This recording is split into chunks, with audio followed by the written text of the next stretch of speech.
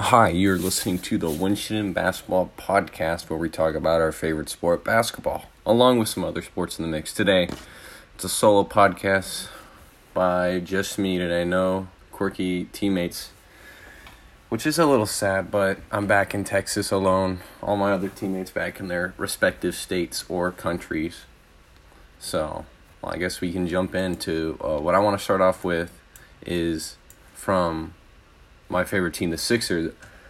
Our second star player, Ben Simmons, who is making himself the prime candidate to win Defensive Player of the Year. And I think he should definitely be the front runner. The second place guy is Rudy Gobert, which is, in my opinion, has been getting dominated on by many stars in the past couple of games that he's participated in. Most recently, yesterday, I was watching my favorite team, Sixers, play the Utah Jazz, which Rudy Gobert plays for. And our MVP candidate, Joel Embiid, absolutely destroyed this man the entire game. He dropped 40 points on him with 19 rebounds, which if I was a Defensive Player of the Year candidate and a guy dropped 40 on me, I would probably just not even – I would probably have dropped in rankings by a great margin. Ben Simmons, he's the most versatile defender in like the whole NBA. He guards the 1 position through the 5 position. He's locked up. He locked up Donovan Mitchell yesterday, like limiting him to I think 3 points in overtime only because he drew a foul on one of our shooting guards. Yesterday, the defensive player ladder, Ben Simmons, he stole the top spot. I don't think he stole it because he rightfully deserves that top spot in Defensive Player of the Year. Yeah, I mean, Rudy Gobert, he doesn't hold the standard. Miles Turner, Joel Embiid dropped buckets on him the other week as well. So it should be Ben Simmons. He locked up Luka Doncic, held him to, I think, man only scored 8 on him. Even though Luka had 19 in total, a lot of them were from free throws, from drawing fouls from other players on the team. Ben Simmons put the clamps on him. He caused Luka to, I think, have almost as many turnovers as he did points, which is not good if you're a star player. And, yeah, Simmons, the rightful Defensive Player of the Year candidate, I believe. And, Embiid is 100% the front runner in the MVP. Maybe Steph Curry. Steph is going really, he's keeping his team alive, carrying his team. But Joel Embiid is just dominating. He has more, I think he has as many 40-point and 10-rebound games as the rest of the league combined, which is enough said.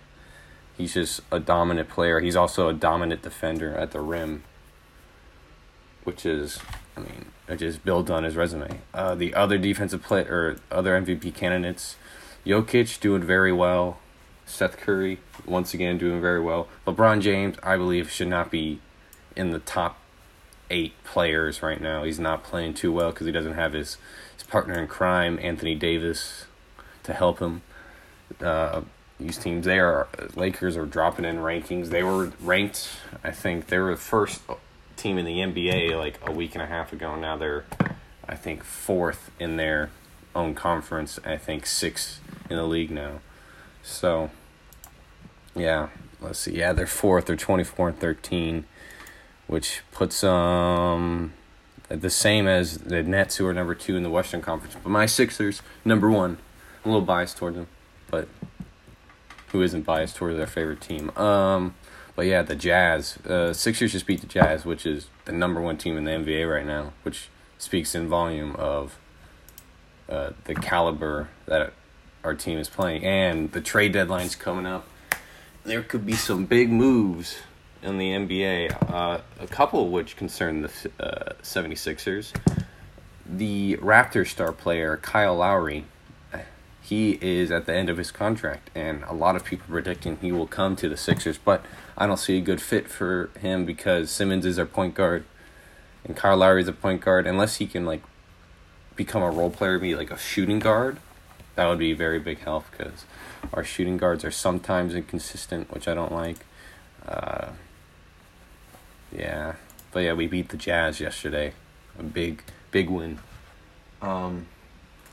Which was, it went into overtime. Donovan Mitchell, he's whining about the calls. The man I think he shot 12 for 34.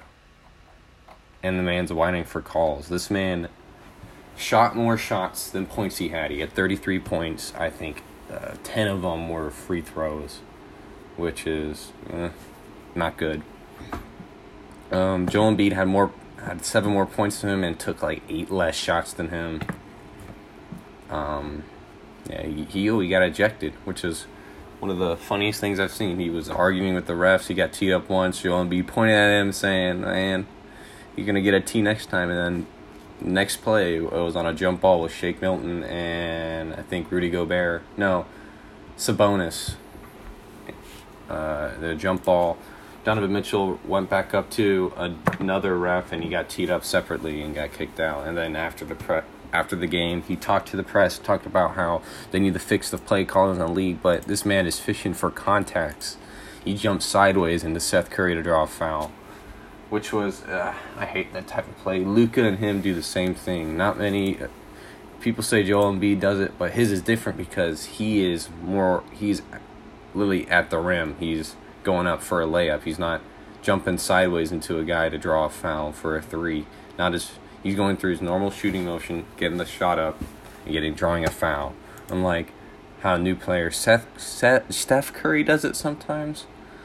Luka does it. European players. Jokic sometimes does it, but he's not as bad as Luka.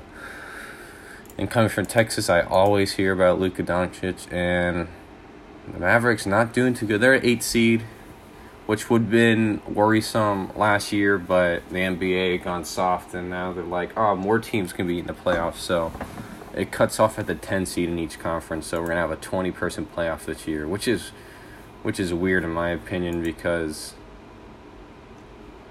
that's just, we're in the middle of COVID season and they want to add more people to the playoffs. Well, we'll see. Hopefully, I feel like all the players have already gotten the vaccine, so we don't have to worry about it.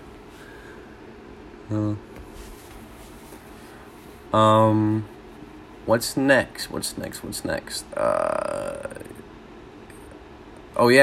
All-Star announcements. The participants in the dunk contest have been announced. I'm not too excited about that. It's only 3 people, who was in the finals of the semifinals of the dunk contest next year. Normally there's 6 players, and they're all well-known dunkers, but this year we have, the only one I remember watching in college is Obi Toppin. He was a pretty good player. We got a former G League player, and then I think another rookie. They all got bounced, but I don't see this as being a fun dunk contest to watch. But I do enjoy the judges that are going to be judging the competition. We got Spud Webb, Julius Erving, Dominique Wilkins. Let's see who else.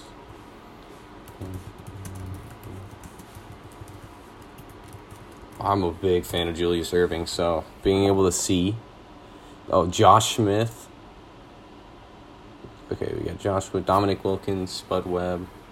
Well, basically, these are all D Brown. These are all dunk contest winners, so that's how it should be. They should have former dunk contest winners judging the dunk contest, not people who I think an actor did it last year. I think it was Chadwick Boseman. Rest in peace.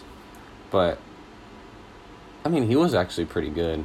It was more of Dwayne Wade and his infamous "I give it a 9 out of 10" that robbed Aaron Gordon of the. Yeah, Chadwick Boseman, that's a rapper, was doing like Scottie Pippen, but Dwayne Wade robbed Aaron Gordon of the title. Well, we'll see how it ends up being. I'm not too happy. It's not going to be as fun. It's going to be during the halftime show, which is, it's not as good as the former, but it's understandable because this year has been rushed. The All-Star game has been rushed, and then COVID's going on, so they're going to have no fans in the stands. Would be weird for an All-Star game. A lot of people didn't want to play it. A lot of, like, LeBron James wasn't a big fan of playing it just because you can't really have an All-Star game without the fans. So we'll see. We'll see how it ends up being. Well, that's all we have for today. I want to thank you for listening. I hope you enjoyed my little discussion, my little rant. And hopefully next time this podcast I can get another teammate on. It'll be great. Thank you.